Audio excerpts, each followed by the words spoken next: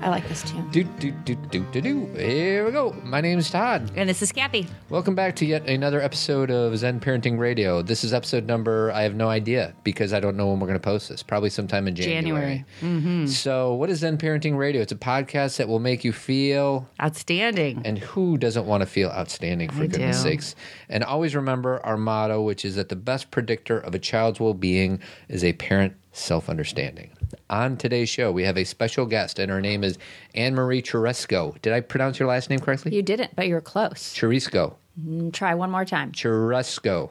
No C at the end. I was going to say, well, you're putting an extra C in there. It's chorizo. Chorizo. Yeah. Chereso. Chereso. But really, it's Chereso. Are you Italian? I am. Hello. Okay.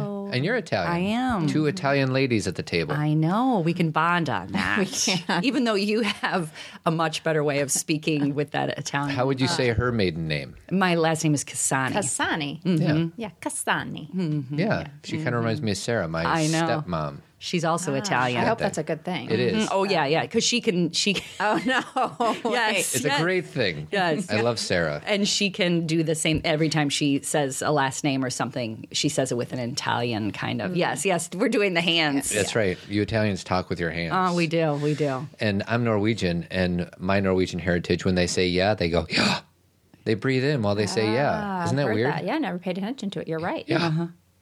I don't get it. I know. Someone wrote to us and said, yes, I totally recognize that in my grandmother. My middle daughter, JC, her middle name is Inga, named after my great-grandmother, and she would always say, yeah. And then I went to Norway, and I was like 22, and then all of a sudden I realized she wasn't the only one who said that. All of those Norwegians do it. It's a thing. I think it's because they're cold. Yeah, maybe that's it.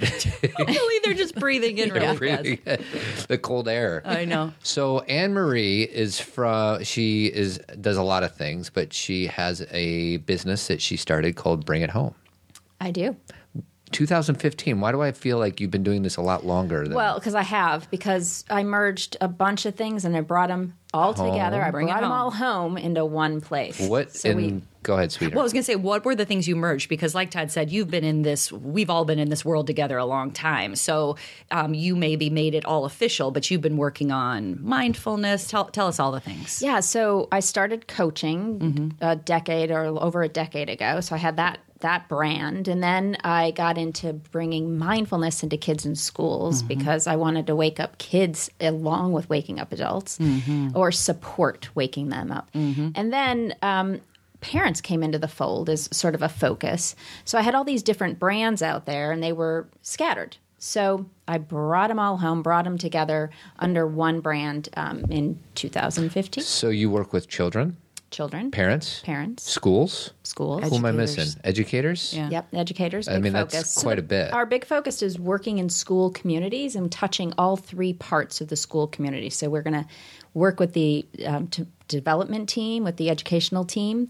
We work with the teachers. We work with the students. And then there's always the parents, right? They're part of the team. So Absolutely. We have found when I first started going in and working in schools and teaching mindfulness in the classroom, you know this, Kathy, you do this. It's so fun. Those kids are so delicious and they get it and they love it. And parents were knocking on my door going, I want me some of that. So we started creating programming for parents. And then I realized really the missing piece was addressing the teachers who have so much stress and so much pressure from in their own personal lives, within the team system at the school, within the classroom, and then with the parents. So we bring programming to all of those elements. And is it programming specific to mindfulness, or does it go beyond that, or what? Yes, I love that you just said that. Because the program is mindfulness and beyond mindfulness. Okay. So we teach mindfulness. You're really familiar with this, Kathy. You do the same thing. Well, I'm going to cut you off. What is mindfulness? Mindfulness is a practice of getting present in the moment, non-judgmentally to whatever's occurring. Okay. So mindfulness is actually a practice to cultivating presence. Wonderful. Okay. So teaching mindfulness in the classroom was a great resource for kids. But I recognized that we needed to go a little bit beyond that. And there were some extra tools that were needed. So once we got kids present, I'm noticing I have some anger in here. I have some sadness. I have some frustration. All right, what do I do next? Right. So we moved into the world of conscious leadership, which introduced these tools to help support beyond mindfulness. Like, once I'm mindful, then what? Mm-hmm. But you teach conscious leadership to children? I do. Oh, interesting. I love it. Yeah. And they love it. Yeah, give a description, because we were just talking about it before we started the show, this conscious leadership and what it is. But give us the description. What are you telling children about these words? What does conscious leadership mean? Yeah, I love that question. So I look at leadership as influence, right? Mm-hmm. So conscious means simply to be awake or aware. So we look at it as how awake are you being with how you're influencing those around you? Mm. So conscious leadership is simply bringing awareness to how you're influencing those you're in relationship to. Mm. And that's how I describe it. It's very similar. There's two things that come into my head when you say that. Number one is the idea of be conscious or aware of the energy that you're bringing into any situation. So it's understanding your role and your piece in the great ripple that keeps going. And then also what we talked about on a show a few weeks ago is the whole idea of emotional leadership, which is a piece of conscious leadership. It's like, you kind of jimmy it in there, because really my big thing for the last month or so has been, oh my gosh, somebody has to start. Meaning there's a lot of this person said this, so I had to say this. This happened, so I had to react this way. Once they tell me something that makes me feel good, then I'll make them feel good. To me, emotional leadership is, where are you in this, and you be what you want them to give to you. Yes. Somebody has to start. Yes. Yeah. So that's a huge piece of conscious leadership right there too, right? It's a huge piece. It's all about context, not content. Mm. So no matter what someone else out there is saying or doing, you're paying attention to the energy in which you're bringing to what's occurring. Hmm. Mm. So good. And I wish you guys could see her hands, because that's that's the Italian hands. I was going to say, do you see things in your head? Are you a visual? Yeah. Okay. Super visual. Me too. Yeah. So like when I'm trying to, sometimes it's very difficult for me to find the right words to explain what I'm seeing in my brain, and then what you're doing with your hands. I'm like, yes, that's how I relate it. I'm always trying to share pictures in my head with Todd. Yeah. Well, and what I always say is, whenever Kathy gets an idea in her head about whether it be putting on a conference, I'm the one with the spreadsheets coming up with SWOT analysis, and she'll make a vision board, like Google image a bunch of different things and put it up on a board. And that's what will direct her for the next 12 months as we plan the conference. It's a beautiful dance of the masculine and feminine. Yes, because they're both needed. They're so needed. They're both so needed. And to your hand story, I have a funny story. Yes, really please. So I was in my daughter's classroom, 6th grade classroom, teaching mindfulness and beyond mindfulness. Mm-hmm. And of course, I'm up at the front of the classroom doing this, and I'm moving my hands all around and bringing them to. And she and her friend are in the back of the classroom mimicking me the whole time. Of course. In the back with their hands. And at dinner, she goes, "What's up with the hands, Mom?" So it's part of the package. It's part of the package. I was going to say, I'm sure there's a lot of kids who do the same thing to me. So we're together in that. So one thing that Todd and I have been talking about, as far as, because I think if we were to really say what we focus on the most, is probably self-awareness. Correct. And how that feeds into everything else, mindfulness, consciousness, emotional awareness, all of that kind of thing.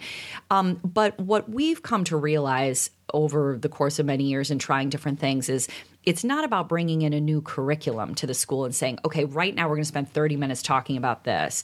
It's incorporating it into the existing curriculum, so they're utilizing it in math, science, reading, and it's just their practice of being human rather than a different skill. Do you find that too? Oh, yeah, for sure. It's all about how are you being with what is occurring? How are you being with in every part of your life? So that, what I've always said is, kids are learning how to be human in school. Mm-hmm. They're not just learning information. Mm-hmm. They're learning how to be human. They're learning how to be in relationships. It's a microcosm of the bigger world. Yeah. So we need to be teaching them how to be in relationship to one another, right? Because that's where they're learning how to be out in the corporate world, for instance, or out in their relationships, for instance. So I see my kids practicing being human all the time, and it goes way beyond academics. Way beyond academics. And that's, I think, our misunderstanding, is that we think, again, we'll just take mindfulness, we'll just cut the mindfulness piece out. People think it's a different thing, like, well, I meditate every day, so I am being mindful. And they don't understand the practice of everyday living. Or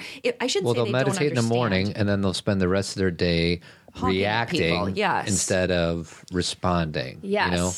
And that's, I think that's the key piece. Often, when I first started teaching in the schools, parents were coming to me or teachers were coming to me and say, "Can you make Jimmy mindful?" Right. Sure, I'll get right on that. Yeah. I'll do that today. Meanwhile, I was recognizing, and the kids were responding, right? Mm-hmm. They all of a sudden they would feel reactive. They'd take a breath. They'd go, shake their mind jar. They would sit, take pause. And these are 4 and 5-year-old kids. So parents were saying, well, I want to know how to do that. And I said, yes, the objective isn't to be, mindfulness isn't about you're going to be kind. Right. Isn't what is happening here. Mindfulness cultivates the space to create the presence to recognize where you are so you can make really good choices. That's right. And that's a tricky part of this to teach. Are you finding that? Oh, always, because that's the piece, is that the kindness then can come out of that potentially, or it may just be, that's the thing, is like, it's what we're solely focused on, because to be kind is like a layer, and below that are 10 other layers that we have to deal with before the kindness can occur. I mean, we can make a choice in the moment. Like Todd will always challenge me with, you can change your mindset in a moment and do something kind. You're very, what do you always say to me? Like you can. Well, the idea is that if somebody wants to make a change in their life, they think that all these different things need to happen in order for you to make that change. But change actually happens in a single moment. It does.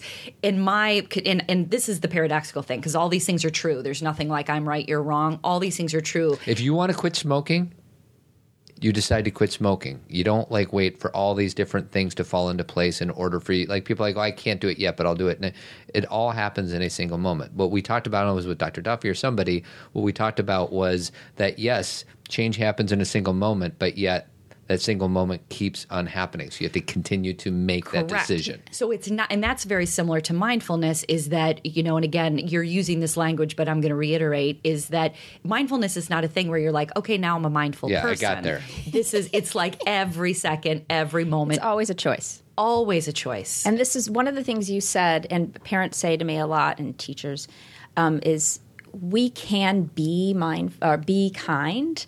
And it's true, we can. Right. But what I like to say is we are kind. Yes. Like we already are all those things. Yes. And the mindfulness is just a tool to peel away the layers that get in the way of what we are at our core. Yeah. That's it. That's what that visual, it's that how do we access the true essence of who we are? So this idea of being kindness is not something we're doing logically, practically. We're doing it from and it's not something you attain. You don't try to attain mindfulness or happiness or kindness. To your point, Annmarie, it is the removal of layers.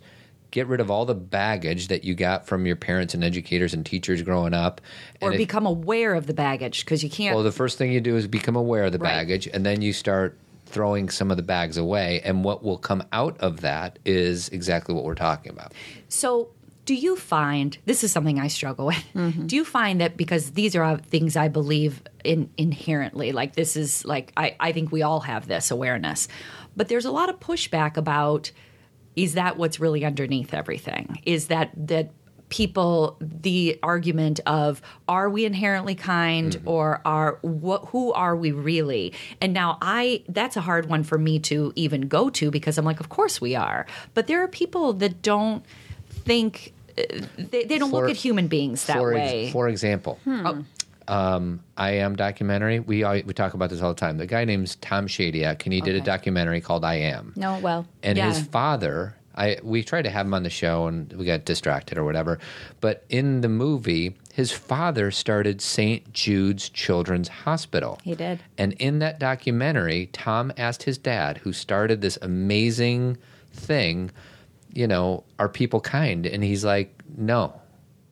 Although he showed the essence of what kindness and altruism and things are all about. And I want to get him in a corner and ask him why his dad thought, and I think his dad has since passed away. But what an interesting paradox. What he said is people will go to church, and it'll be all different kinds of people, completely diverse. Everyone's holding hands, hugging, they're all together. And he said, and then they walk out of that church, and then they live a life of not being, he didn't use this word, but of not being conscious of each other. Yeah. So what's that? I would interpret what he said as it's true. People are not kind. I experience lots of unkind people, but I don't believe that that's true of who they are at their essence, Right. at the core of their being. Right. That's not how we come into the world. We don't come into the world unkind. We don't come into the world unloving. We are love. We are made from love. The essence of who we are is love. Yes. So anything that's getting in the way of that, we are unconsciously going about being in relationship with one another. And our job is simply to wake each other up to, well, how are you out of love in this now moment? In this now moment. So my daughter came home the other day, and she's 15, and she's said, that girl is such a and I said, oh, yeah, I bet she is. Say more about that. And she was going on about it, and I said, and so what do you think about that? She goes, I know what you're going to say. I know what you're going to say about all that, but I don't want to spend time with her. She's so mean. I said, oh, yeah, I get that. I get that she's mean. And what's underneath her mean? She goes, I know she's kind. I know she's loving. I know all that, and I don't want to spend time with her. And I said, that's beautiful. You don't have to spend time with someone like that, but you have to see the love beyond the mean. You have to see the core of who she is beyond that, and don't spend time with her. Right. Have a boundary. Again, the paradox, or I don't even know if it's paradoxical if it's more about opening it up more. That's the misunderstanding that we have, is that seeing the love and the kindness and the essence in people does not mean you invite everybody over for dinner. No. That may not be what's in your best interest. That may not be in your integrity. That may not be what's right in that moment. But you can have the recognition, the understanding that everybody has that capability. Can they access that capability in that moment? Maybe not.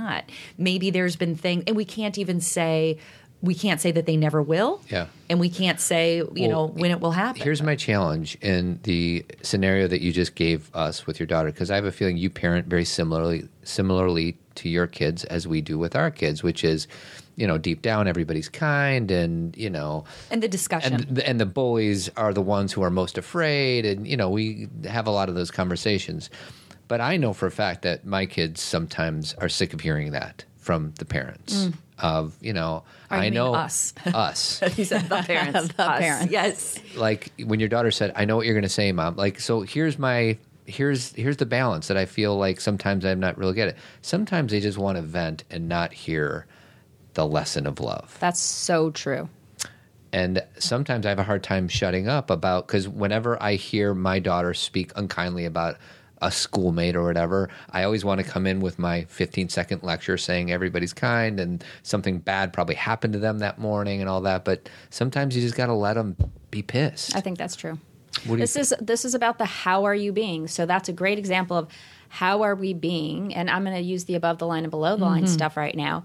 Are we being above the line in love, or are we being below the line in fear with what our kids are coming to us with? So when we're above the line, we're really just open and curious and committed to learning, and we want to, we're connecting. That's the place in which we're connecting with the person we're in relationship to.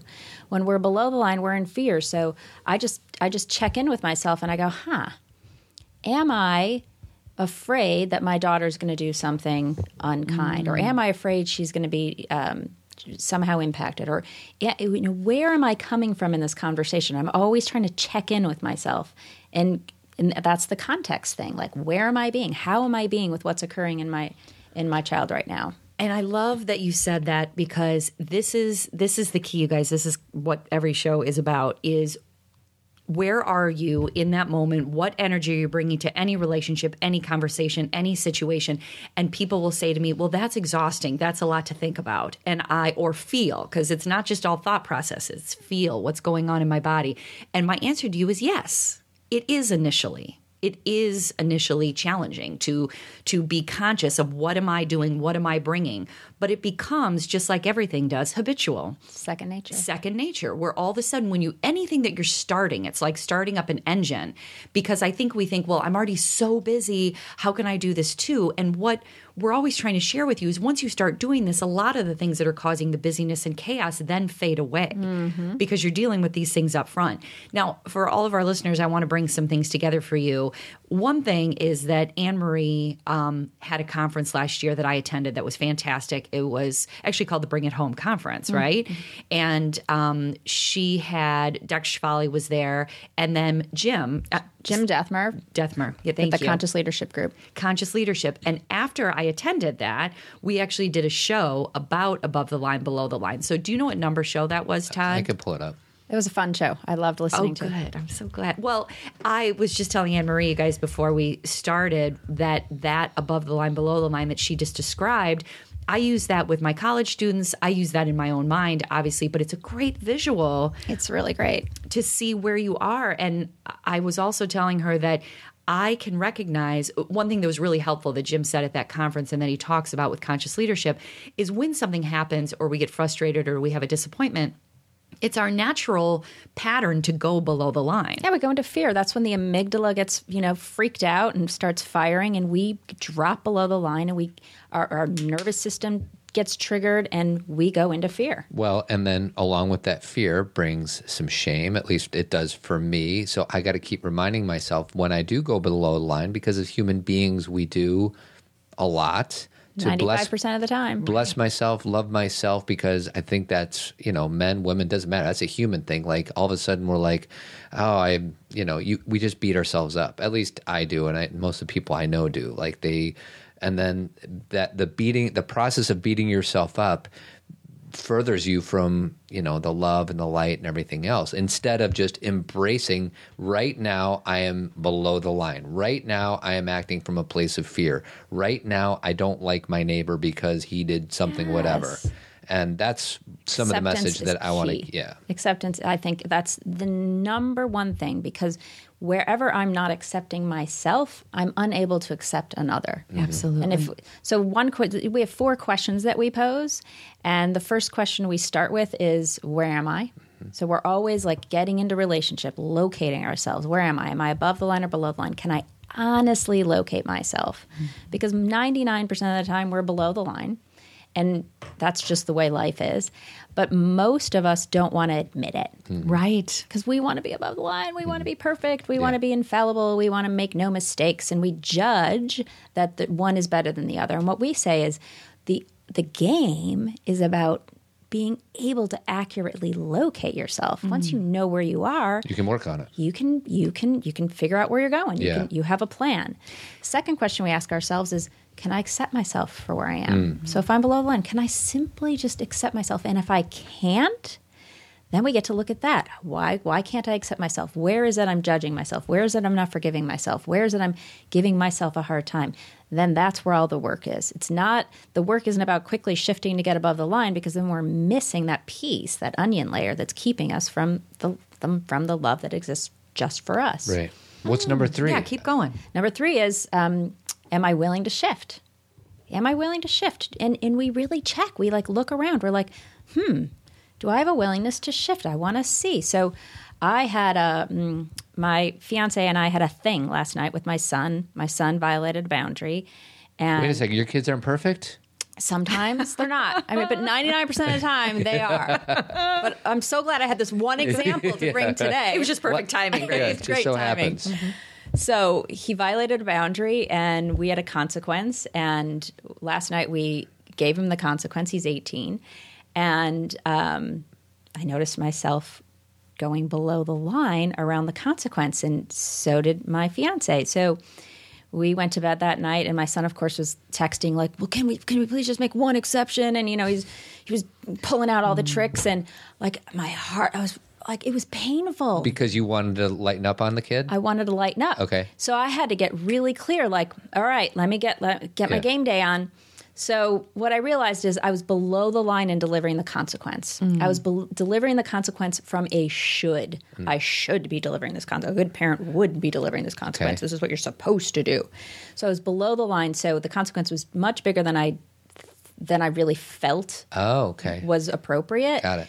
And I wasn't even sure that a consequence was necessary in this case. So what propelled you to do it in the first place? Because I thought it was the right thing to do. The shoulds. The shoulds. Mm-hmm. He did this, And any good parent would have this response. And then a lot of, people criticize Kathy and I for being permissive or Pollyannish. Oh, yeah, I get that all the time. And they'll say, well, no, you got to drop the hammer and everything else. Yes. So that's the voice that was in my head. Yeah. So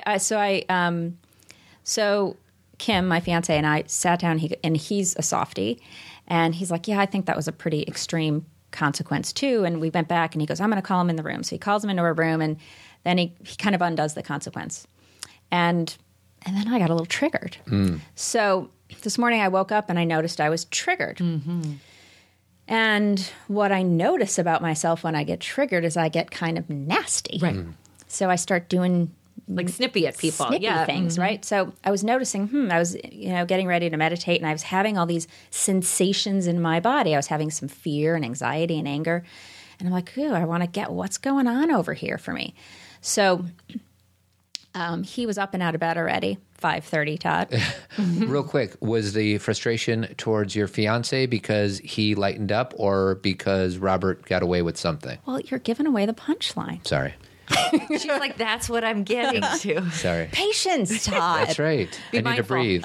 Be mindful. So it actually was multifaceted, Okay. multi-layered. I'm just going to address the one piece right now.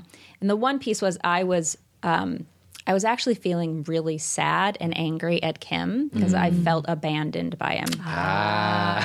We have Parenting those. from the same page. Yes, we have those. Yes. So I called him interesting. in. I called him into the bedroom in the morning, and I said, "Do you have a minute? We actually we do something from the Conscious Leadership Group that we bring into all of our teachings and trainings called the clearing model." So I sat with him and I said, "Do you have a moment? I want to clear with you about something because there's something in the way of me fully loving you right now, and it's some judgment that I'm holding over here that I want to get clear about. And if I'm holding it too close in here." It turns into anger, it turns into righteousness, it turns into judgment because I'm holding it within. But once I have the freedom and the space to fully explore it with someone I'm in relationship to, A, I recognize it really has nothing to do with him over there. Correct.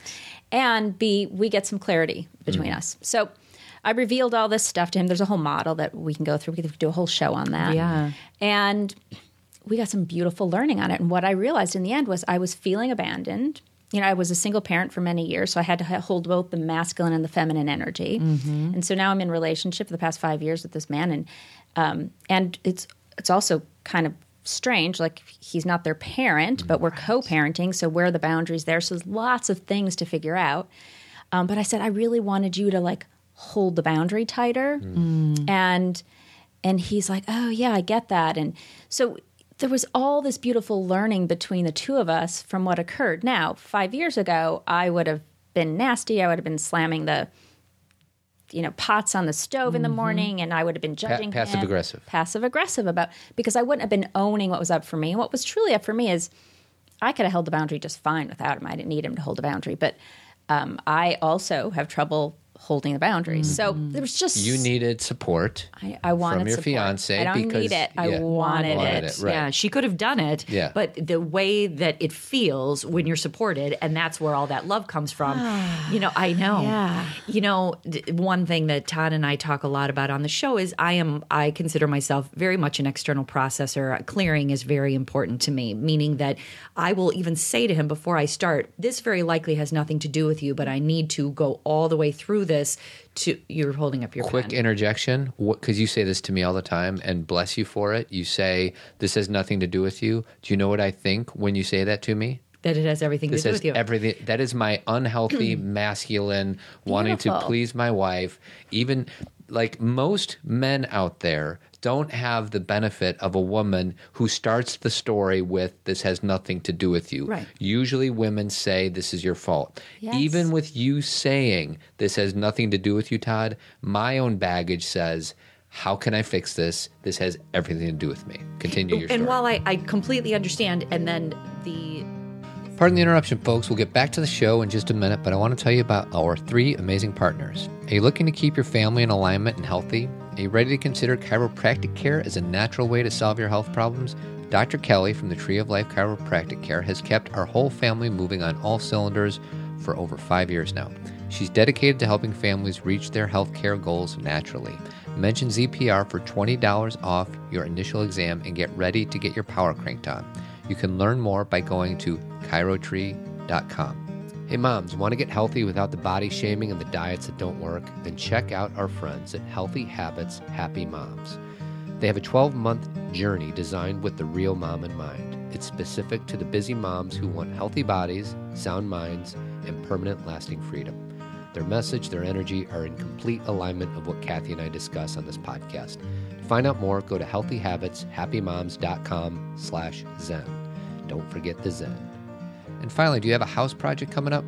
Avid Painting and Remodeling is your answer. Jeremy Kraft is the owner and is a good friend. He has the two most important qualities you can ever ask for in a contractor: professionalism and trustworthiness. Jeremy has done so many jobs for Kathy and I, we have lost count.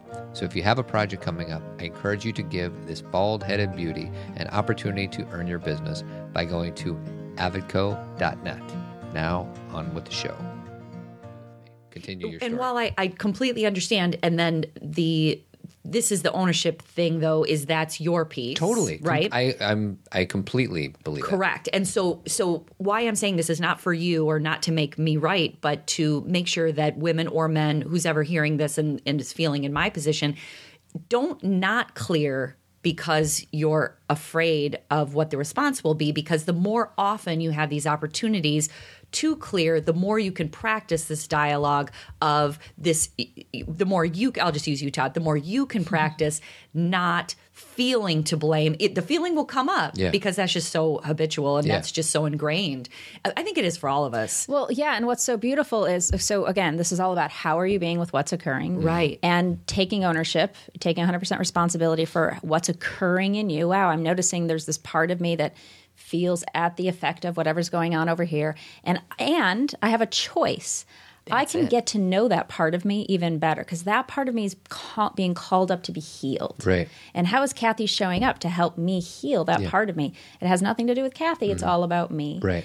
And then Kathy gets to own the piece of her that's, nothing about you. It's all about me. And that as I process through that, as I clear, then I realize those pieces, just like you said, that are being called up for me to look at, of where I'm in judgment either of you or of myself, or how I reacted to something that I sometimes think the third level that you talked about, or the number 3, is we rationalize our negative behavior so well. And that we can call that an ego trick. You know, a lot of people have different language around that, but we could really we can take our negative thinking or our below the line response and really give it a big hug and be like, I'm right here with you and I'm going to stick with you. We rationalize it. Yes. Well, I mean, that's our ego really holding tight to, we don't want to be wrong or bad. Yes. There's all those places, just like you saying, you immediately think you're bad. And that's so common for boys, by the way. Yes. So common for boys. And my heart just breaks because I think that's happening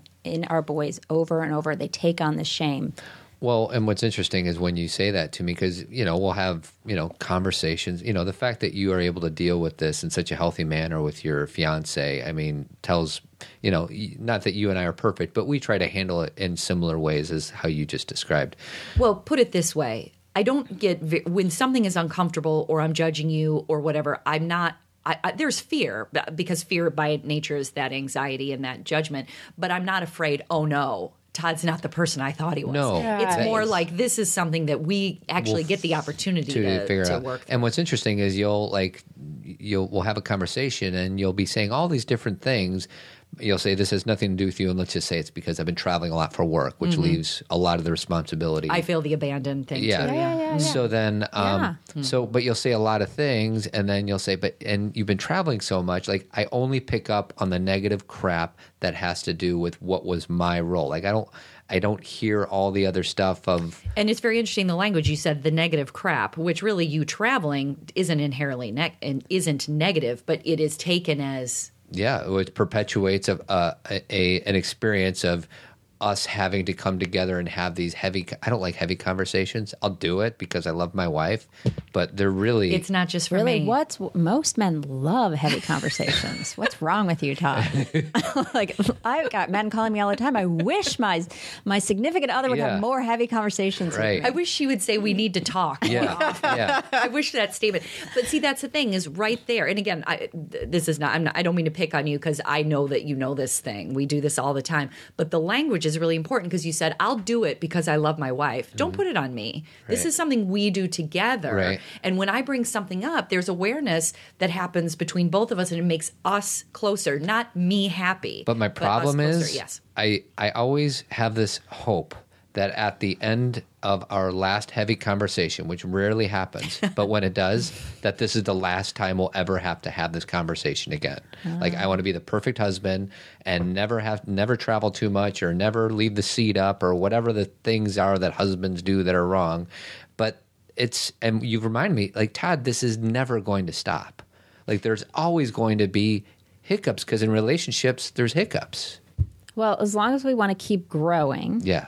There are, I don't call them hiccups. I call them, growing opportunities and right. like opportunities to get to know ourselves better. And that's what it's all about. So every time that comes up, you get to examine the little boy in you who feels shame or inadequacies and get to nurture that one. That's where you get to love that one. Well, and what's important is the language you just used is growing. If I can look at it like, okay, instead of here we go, this is an opportunity for me to connect with my wife in a way that wouldn't be happening had this not come up. And the most important thing to me, because this is where, we all kind of have our things where and it's because of our own history, our past, the things we've been traumatized by. But I go directly to the piece, as I already did, of when we are having these conversations, they are for both. Mm-hmm. And that I think a lot of times what happens, excuse me, especially when these conversations are starting, is the masculine, and it's not always the man. You know what I mean? Like there's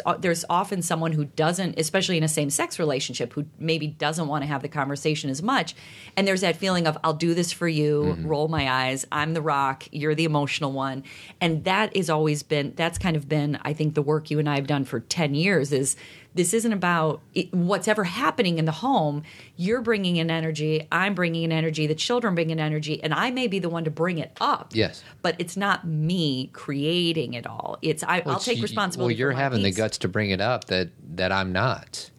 Well, and again... and the words you used to use, remember, you used to call me your rock, and then through some help that we've had through coaches, like, actually, Todd's not really a rock. He's numbing out. Well, that's what's so funny, because when I visualize a rock, I'm like, oh, well, that's warm and cozy. Right. Like, we don't very cold, right? The job of the feminine is to open the masculine up to love. Yes, agreed. And that's what, and it's the women need to be the rock to be able to constantly come back and like open the men up again, over and over again. And our boys, when you talked about this shame, our boys are walking around with so much shame because they're feeling so vulnerable inside, and they're not allowed to show and they're not allowed to share it. And so they need the feminine to like draw them out and teach them what courage is really and what is strength really and all of that. And so, Annmarie, when you say that, it gives me again another picture came into my head, because a lot of times when we're talking about our boys or our men, we talk about them being attracted to women because of their physicality or their body, which I'm not. That's true too. Sure, that lives in its own place.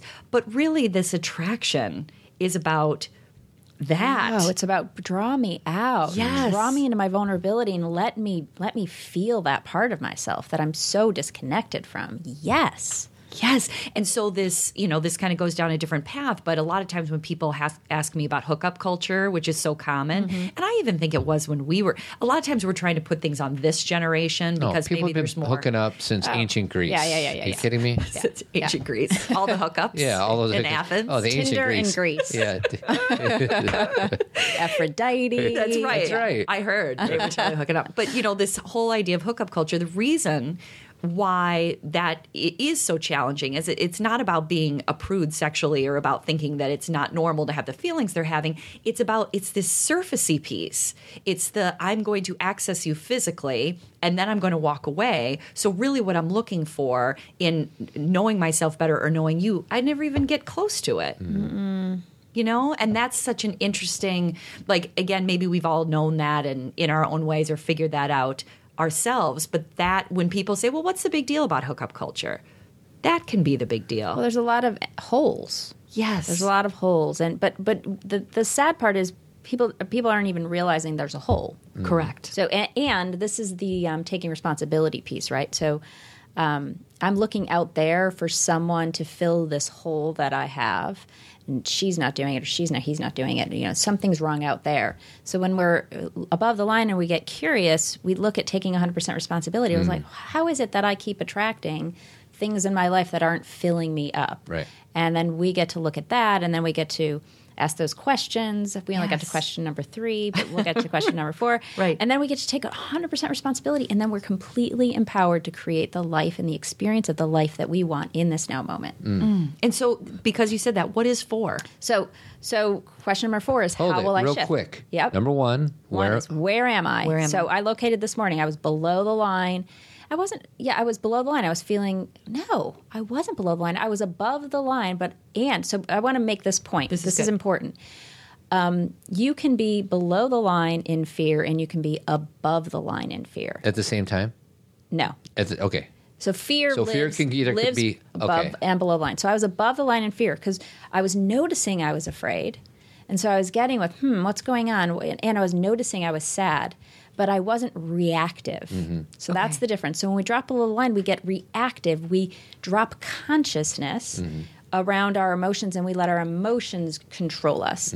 So I was above the line, and then the second question I asked is, can I accept myself? So I sat in bed, and I was like, oh, yeah, I can accept myself. I'm just scared, and there's something going on over here, and I can get curious about it, and I don't need to push it away or make it go anywhere. I can just be with that. That's the mindfulness piece. That's like getting present to whatever's occurring in the moment, being with it with loving compassion, holding it like a baby that's crying, right? It is. That's exactly what it is. Then the third is, am I willing to shift? And so I had to really check. Do I want to shift, or do I want to hold on to all this? Do you sometimes get into this process and realize you're at number 3 and you're like, I don't really feel like shifting? Yep. Okay. Yep. Me too. And then you have to love that one. So like, okay, I can love the one who's not willing to shift. Yeah. Like my daughter who doesn't want to shift around this friend. I can love you for that. Yeah. So you get to number 3. So today I recognized I wanted to shift Yeah. because what I was more interested in is creating connection Yeah. than I was in being right. So then I was like, how am I going to shift? So I got, I was going to meditate, and I'm like, oh, I don't want to sit with this. I actually want to reveal. So my choice to shift in this case was revealing to Kim, calling him in and sharing with him. So that was my shift move. There's lots and lots of different shift moves. But and then the result was he and I have more connection. He has deeper learning. He got learning about himself. I got learning about myself. And we grow closer together, and now we are changing the consequence a little bit. Together. And that is my definition of intimacy. Yes, into me see. Into me see. I love it. And that is when we're trying to access intimacy in any of our relationships, we're going at it externally. Give me the word, show up for me, give me a gift. We're going at it externally. Intimacy is something that we get when we not just see each other like you look nice today, but that place, like I always find for myself, like the way that I love myself after I bring up these conversations or before with Todd, is this is a really brave thing to do. Yes. Because I'm going to show you some dark that you may not think that about me, or you may think that I'm above that kind of thinking, but I'm not. Look at all the parts of me. Yes. Look at this one. Ooh, Yes. Ooh, I don't like that one so much, but she's there. Yes. Jealous, ego-y, Angry. just angry. Yes, Angry is an ugly one. No one likes to show angry. Men don't like to show vulnerability or sadness. Anger is really one of our easiest one to express. That's the only one that's acceptable for men. For us. Yeah. I think that's sadly. I have a big anger wing. Yeah. I have a lot. I do anger really, really well. Yeah. I would love to see that someday. Oh, I don't know, Todd. let's unleash our anger and see how we all handle each other. Well, and this isn't the case for all girls. Again, I speak very generally, but anger is one when we're younger we're told not to feel. Yeah. Now that doesn't mean we don't feel it. Just like it's saying because you show anger, you're not vulnerable. Of course, they're all in there. But girls typically, when they're young, when they show their anger, which is very natural, they're told to be nice. Oh, well, boys too. Yeah. And, That's true. You know, one of the things, this is key when I'm teaching mindfulness. Lots of people have labels for emotions. You know all this. So there's good emotions and bad emotions. Right. And, you know, I'm constantly educating around this idea that emotions are just energies in motion. Correct. They are neutral and they're all super valuable. So we actually want anger. Anger is of service to us. Sadness is of service. They're all of service to our humanity, to our humans being in the world.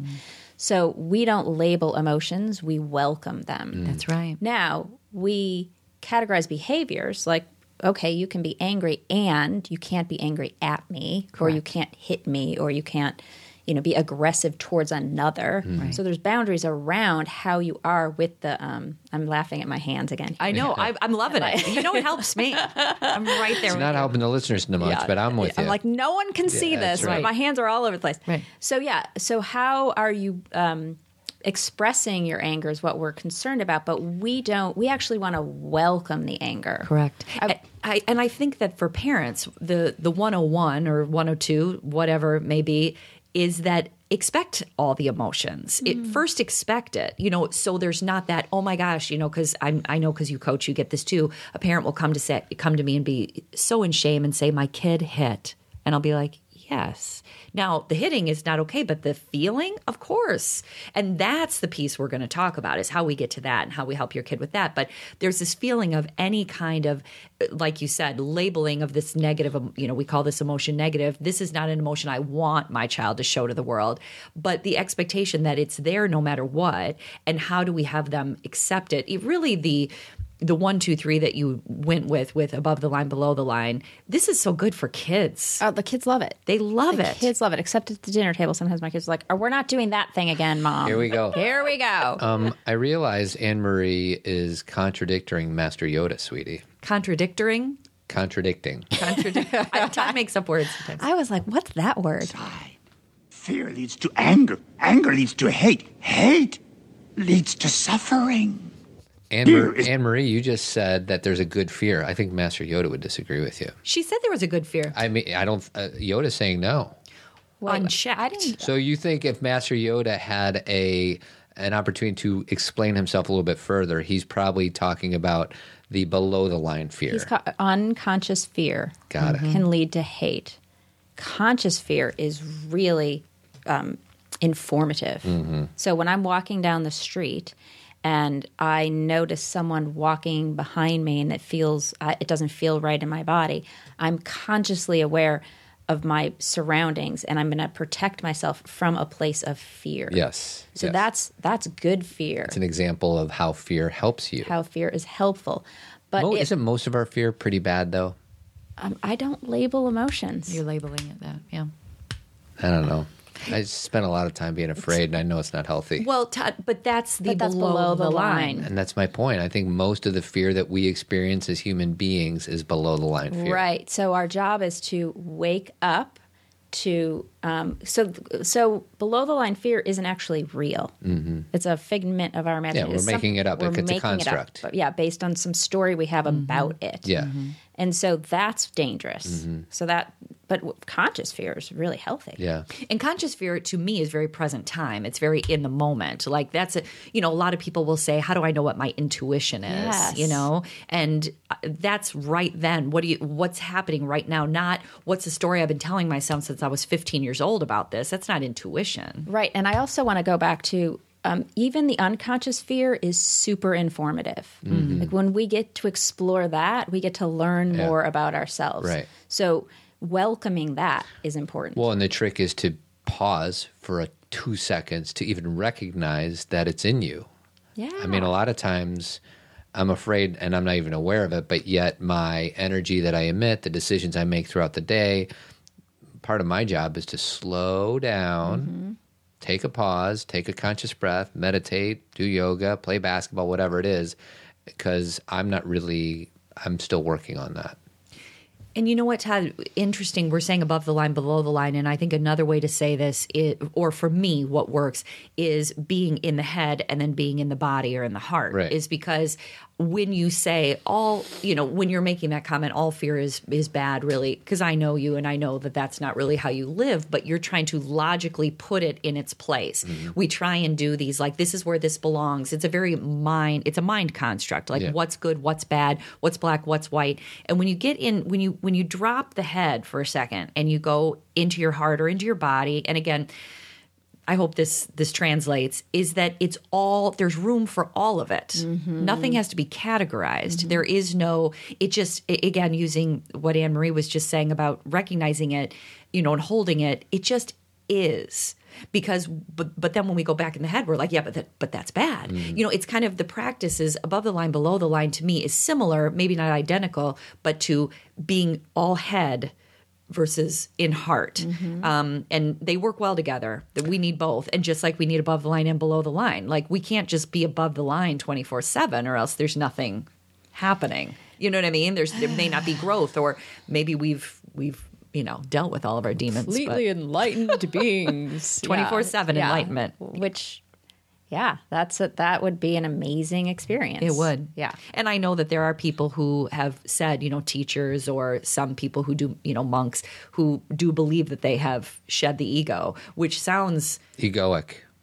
Well, I think it is. Does it? Yeah. Does it sound I think egoic? anybody who says, and I love Eckhart, he's one of my best teachers, but, and I might be destroying the interpretation of what he said, but he's like, no, I lost my ego on that park bench that one day. And I don't know, that doesn't fly with me. But do you think he could still recognize it if it came in? And I think that's what he was saying. He's like, it's not that I don't have egoic thoughts. It's that when they show up, I recognize it versus the rest of us who it becomes part of who we are. And then we are inside of our brain and the voice inside our head becomes how we react. Yeah, right. So I don't know. Do you think anyone can drop their ego 100%? I've been toying with that question over the past few weeks. And I think it's possible, or to get really close. To get really close. I do.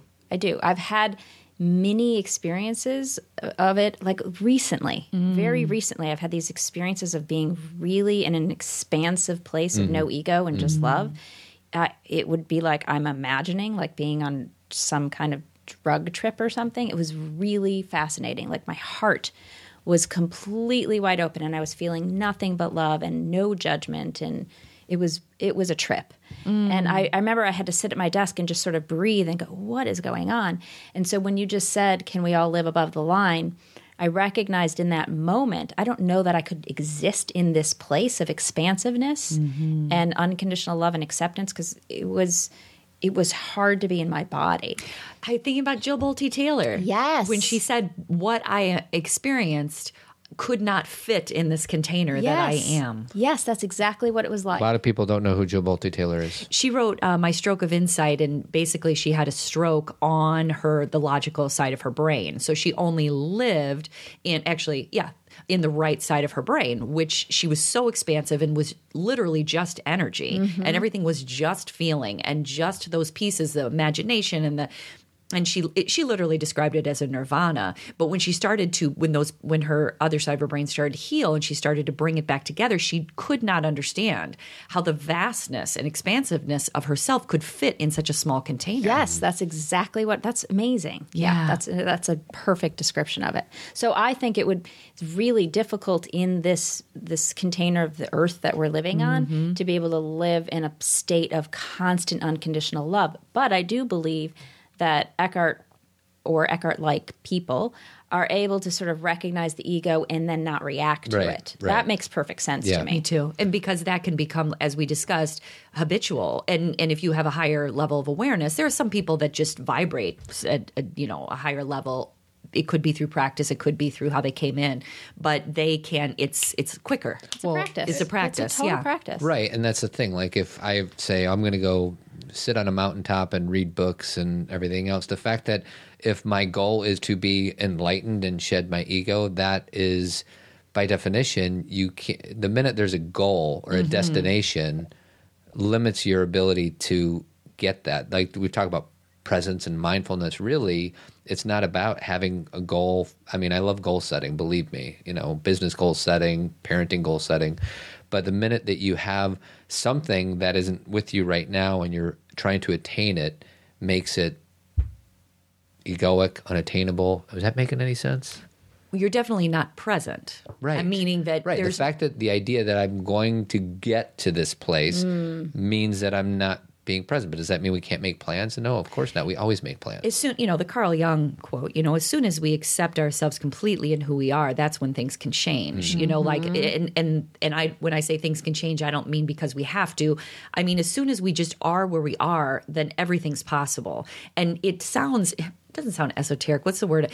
I know you probably struggle with this too when you're doing presentations, but I'm always trying to make sure that it's very hard to encapsulate all of this. It's virtually impossible, but it can be paradoxical. You go this way and then this becomes not true. And it's layers. Esoteric is a good word. Do you think? Okay. To keep it from being esoteric is tricky. Yes. Because there's the science and all of that. But it is esoteric. It's an esoteric concept. And to take those concepts and make them tangible and in like bite-sized pieces and relatable and useful in your everyday life, I think that's the trick. Yeah. And that's why I did what I did with the conference last year, brought Shefali and Jim in, because Shefali has a beautiful way of expressing these meta concepts. Yes. And then Jim has a great way of creating the practical tools to integrate that into everyday lives. And I just created an online course that brings those two pieces together to help walk through, like, what's it like to learn to recognize being above the line and below the line. What's that course called? Foundations of Conscious Parenting. And so it's for parents specifically? It's for parents. Oh, that's so awesome. Yeah. So it goes through like cultivating presence, how to recognize being above the line and below the line. When you get into drama, how do you recognize your roles on the drama triangle? When you're wanting to shift, how do you create tools to shift, and what are the tools to shift, and all of that. And it's really fun because it takes what I just did this morning and it creates a lot more connection and intimacy in your life. I know. Because normally what would have occurred today for me would have probably lasted 3 or 4 days. Sure. Because it would have been fighting, and then we would have started fighting about something else, and it would have turned into all this other stuff. And so many layers would have been created, we wouldn't have been able to get back to the core of what's going on. Right. It would have morphed into something completely different where you would have never been able to access its root. Or if you did, it would have taken so much work. So I know we're getting to the end here, Todd, because you're getting on your computer, but I have to ask one more question because I've been struggling with this. So Annmarie's going to help me with this. So all of this, I live this, teach this, feel so... the fact that I just always feel so good talking about it or practicing it is all I need to know. Yet there are times like when we're at number 3, the 3 things where, am I ready to let go of this? I'm finding that in myself and a lot of the people around me right now, when there's a lot going on in the country where there's some divisiveness, and we can say it on the grand scale in government or even in our own communities or maybe in a family, there's this feeling of things won't change unless we fight. Okay. And this is where I get stuck, where there's this and again, even the word fight, it's hard for me to say the word, like, so that's just not something that ever feels good to me. So I'm not saying, should we fight? What I'm saying is, I guess I am asking that question. Like when we're at 3, how do we make an impact and make sure that people know that we care and that we're willing to make a change, or that we don't find something appropriate, or it's not about being against something, but we want to raise our voices. How do we do that without that below the line mentality? That's such a great question. So when you said fight, yes, I got reactive. Me too. Did you see how I had to shift that word? I can't stand that word. So my body got really tight, and I actually got judgmental of the word. Yes. And then I loved that you went back to it. So there was an interesting dance over here. And then you and I talked about being visual. Yes. So the word that came up to me, and I actually had an image of this, is stand. So to me, there's a difference between fighting for something and standing for something. Yes. So it's all about being in integrity with what I stand for. Yes. And how can I stand for that from a place of love and consciousness? So, in my opinion, it's all about checking out where I have judgment about what is right or wrong, and getting with everything is perfect. Like even Donald Trump is perfect in this now moment? And can we get curious about how it's perfect and still stand for I don't agree with, or I don't believe in, or I'm not aligned with those values. I have different values. But without being in judgment of what's occurring over there. Okay. So to me, that's the big calling. That's the big challenge. So can we stand for what we want without making the other wrong? I love that visual, because that's when we say rise up. Like, when I say to my girls, rise up, I don't mean go fight and attack. I mean, stand in your integrity. And you just saying the word stand, I got goosebumps all over my body, because that's it.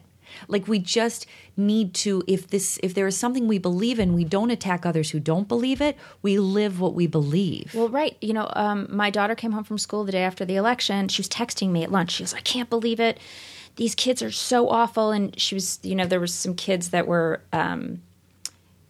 touting Trumpisms at other kids. And she's an activist. She's like, they're awful. And I said, okay, just check it out. How are you being with what's occurring? Correct. How are you in judgment the way you're accusing them of being in judgment? Correct. And she was like, whoa, right. I'm doing the same thing. So can you just be how you say you want them to be? Exactly. And that's hard. It is, because I think we have this belief system that if we're doing that, we're not doing anything, because it's been so ingrained that fighting or acting out or being against is the way we make change. And I'm not denying that maybe change hasn't been made that way. Oh, sure. But how can change be made? By rising up and standing up and living the peace that you're, I always say, let's be, we were just talking about emotional leadership. Somebody has to stand up and be what they would like other people to be. Yes, and you don't just get to be that when it's easy. Exactly. So you don't just get to be that. So when someone's showing up and they're testing you, yes, can you really keep standing for that which you believe in? And not fall into the judgment. So well, and you said it's really beautiful. hard. And I agree with you, but one tool or vehicle to maybe make it more accessible is we have wonderful teachers and role models throughout history that have shown what it is that we're doing. So it's not like this has never been done before. We have wonderful people in our history books that have shown how to make change without subscribing to the same hatred that they're trying to to fight against. Well, and I also just want to call myself out that I was just below the line when I said it's really hard, because really hard is a below the line statement. I like the above the line, below the line thing, but a lot of conversations you and I have, let's just say it and not. But that's the PC thing, which the practice is the fun of recognizing it. Yeah, I just got to recognize. She's not judging herself. She's just saying, oh, interesting. I even said hard. And that's playing. And what some people would say is you're trying to be so PC. No, I'm trying to see myself. Yeah, and so also when I use the words it's hard, like my daughter would say, well, it's hard to be nice to them when they're being so. So that's actually below the line. That's a victim statement. Yeah. So that's just giving me like an excuse not to stand up or not to do the other thing. So I get to rest back there, like, oh, it's hard. And then you're stuck at number 3. And I don't want to change it. Right. I'm going to rationalize it. And that's okay. I could stay there if I want, but it's all about taking responsibility for what I'm believing. So if I'm believing it's hard, I'm going to find all sorts of evidence for why it's hard, versus if I just recognize I'm challenged in this now moment and I could choose something different. Because you said if you want to quit smoking, it's just a breath away. Yeah. No pun intended. Right. Literally. It's just a puff away. Uh-huh. But if I want to quit judging, it's really just a breath away. Yeah. It's just a choice away. Yeah, you can just decide. But if I'm believing it's hard, I'm going to make it hard to make that choice. Yeah, the language that you say to yourself is an influence on how you project out into the world. And that's why when people say things like, can't we just say what we want to say? Of course you can. Again, I'll do. Please do. Exactly, go for it. At the same time, instead of but simultaneously, those words have an energy and they will create other ripples. So if you are aware of that, then say whatever you want, but then understand how everything is occurring. But you don't have to, and again, this is where we have to do this for ourselves and not look at everybody else and say, see what they're doing. It's only just our And I like that at the beginning of our conversation, you called this, I think you said it was kind of like a game. Yeah, it is a game. It is a game. It's a total game. So we play our game. And when we bring that energy to people, like, whenever, I would say 99% of the time when I am interacting with people in the world, face to face, not in cars where we're pretending everybody is an other, but where everybody's so nice. Everybody's so wonderful. And you know what? That's because you're viewing the world with a different lens. Somebody who had the exact same day meeting the exact same people are going to say, the Starbucks lady was mean to me. Because they already believed it before they walked in. Exactly right. They already believed it before. They're looking for it. And she may have said exactly. She may have said the exact same thing to me that she said to somebody else, but the way it is filtered through the body. And see, that's why, again, it's your game. Just play your game. And if those words don't resonate, just do your self-awareness, and that creates peace in itself. That's why we're all mirrors for each other. Yes. So whatever I see over there, it's just something that's reflecting back over here. So this morning when I had that thing with Kim, he was just a mirror for recognizing the one in me who has trouble holding boundaries sometimes. Yes. And I was not liking that one in me, so I got to first judge it over there. Yes. Like, he's got a problem holding boundaries. Well, it wasn't anything about, like, I could have totally held a boundary. Right. So it was a beautiful gift that he gave me to look at myself and go, oh, that's the one in me who sometimes has a hard time disappointing my kids. Yes. And I get to nurture that one. I could love that one. I could comfort that one. And then I could choose differently. And then I could forgive myself for not always holding good boundaries, because sometimes my kids push me and I give in.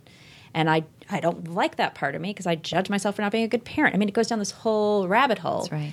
So that was a gift this morning, and I got to go back and check in with myself. Well, in school, are you guys in school right now? No, we're out. Oh, I was going to say, because busy mornings, the fact that Kim was able to, hold that space for you. It was beautiful. Mornings are tough. Yeah.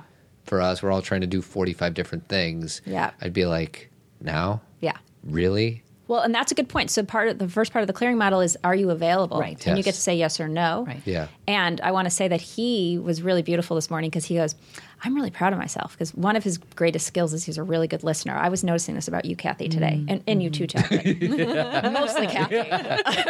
Appreciate that honesty, because you're right. Go ahead. You're really good at reflecting back, and that's a skill that I often am working on. He's really good at reflecting back, but he's really good at reflecting back when he's not triggered. Right. And so when I was going through part of the clearing model, which is revealing all the stories you make up and the facts, he said, I noticed the part of me who was like, that's not right. That fact isn't right. Or that fact isn't right. And he wanted to get in there and correct me. And he just took a breath and let that go. And it was just present to the one in him who wanted to correct. And he was, he's sort of proud of himself. Well, that's an example of a mature masculine man, because a lot, masculine, feminine, male, female, it doesn't matter. Usually we want to be right. And if somebody's telling me something that I have a different opinion of, I'm going to interject and express my opinion. And all of a sudden we're in a debate and a fight, when really what we should do as partners is to create the space for a different opinion to show up, not judge it, and stay there. Yeah, stay get our learning. Our learning. So, yeah. Bless Kim.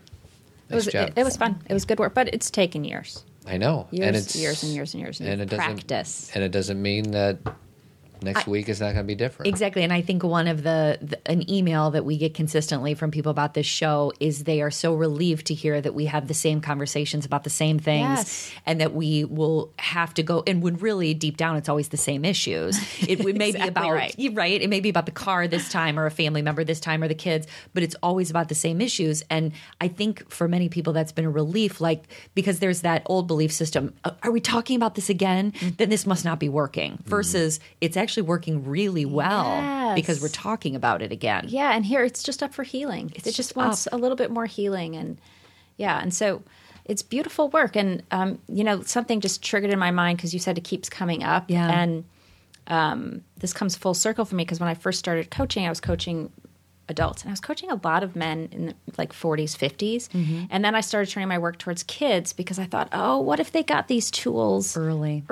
What would it be like for them, And my son, who's 18, was in a relationship with a girl for 2 years. They just broke up recently. But he's like come to her with the clearing model. He's like, we're going to do the clearing model. Mom, today we have a date. Tonight we're doing the clearing model. And he's using those tools and seeing him start to incorporate that in his relationship with his dad or with his girlfriend. It's like, oh, that's so cool. Well, and as a guy, I love an instruction manual. Yeah. Like, Kathy, you just do this because it's part of who you are.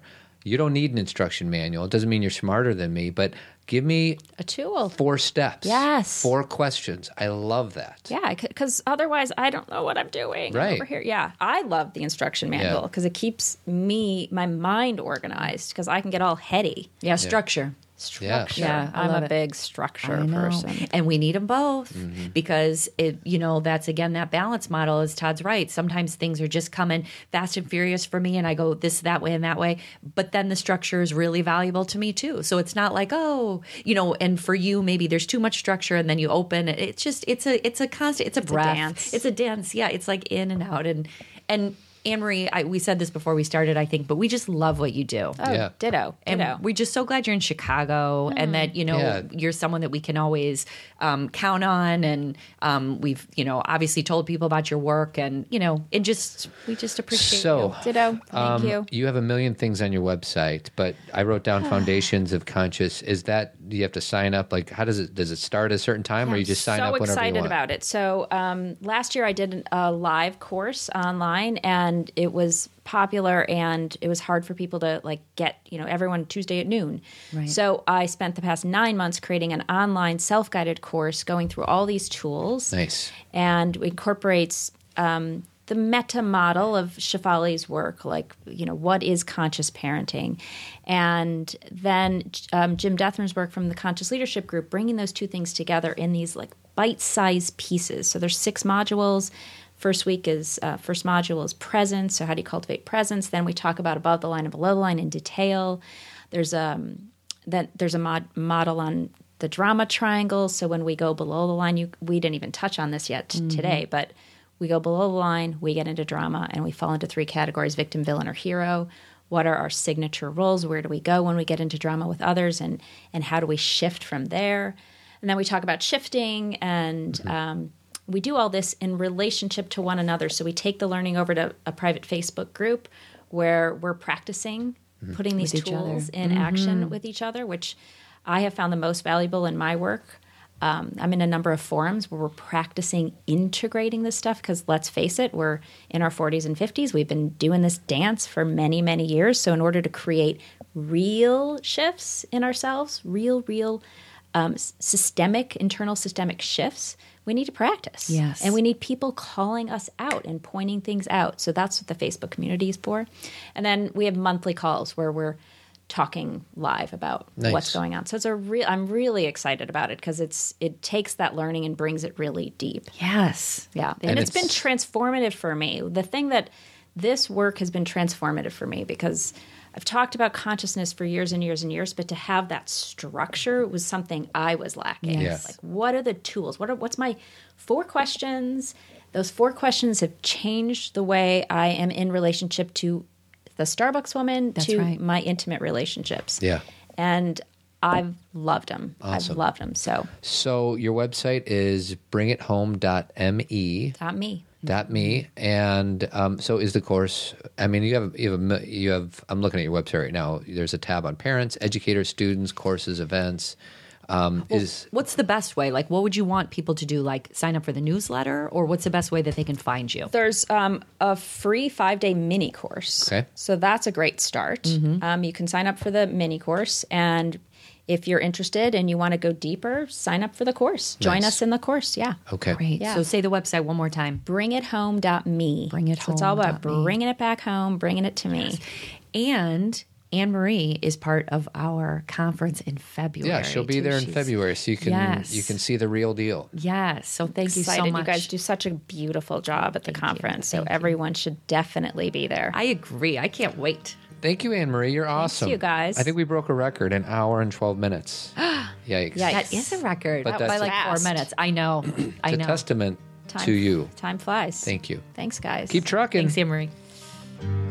Hi, everyone. Thanks for listening. We appreciate it, and we hope you'll join us next time. If you're a fan of Zen Parenting Radio, consider leaving us a review on iTunes. This helps people find us. You can also just tell a friend about our show. That's our favorite kind of marketing. Todd and I do speaking engagements about Zen parenting and self-awareness, so if you have an interested group or organization, contact us at comments@zenparentingradio.com. And get your early bird tickets for our big Let's Get Real Zen Parenting Conference February 24th and 25th at the Westin in Lombard. Todd and I will be speaking Friday night, and we have Rob Bell, Rosalind Wiseman, and Ali Smith as our keynotes on Saturday. If you want to know more about self-awareness or conscious parenting, pick up one of Kathy's award-winning books at zenparentingradio.com or Amazon. If you're a guy, I have 2 resources for you. I coach guys. It's called Coaching for Guys. On the phone, Skype, or in person, we set goals together and come up with a plan to meet those goals. The website is toddadamscoaching.com. And we also have a monthly men's group. So if you're looking for a group of men to have authentic conversations with, check out thetribemensgroup.com. If you ever shop on Amazon, you can help us out by first going through the Amazon link on our homepage. It doesn't cost anything to you, but we get a small commission from Amazon. And finally, I want to thank our 2 amazing partners, Dr. Kelly from the Tree of Life Chiropractic Care and Jeremy Kraft, that bald-headed beauty from Avid Painting and Remodeling. Thanks, and keep on trucking.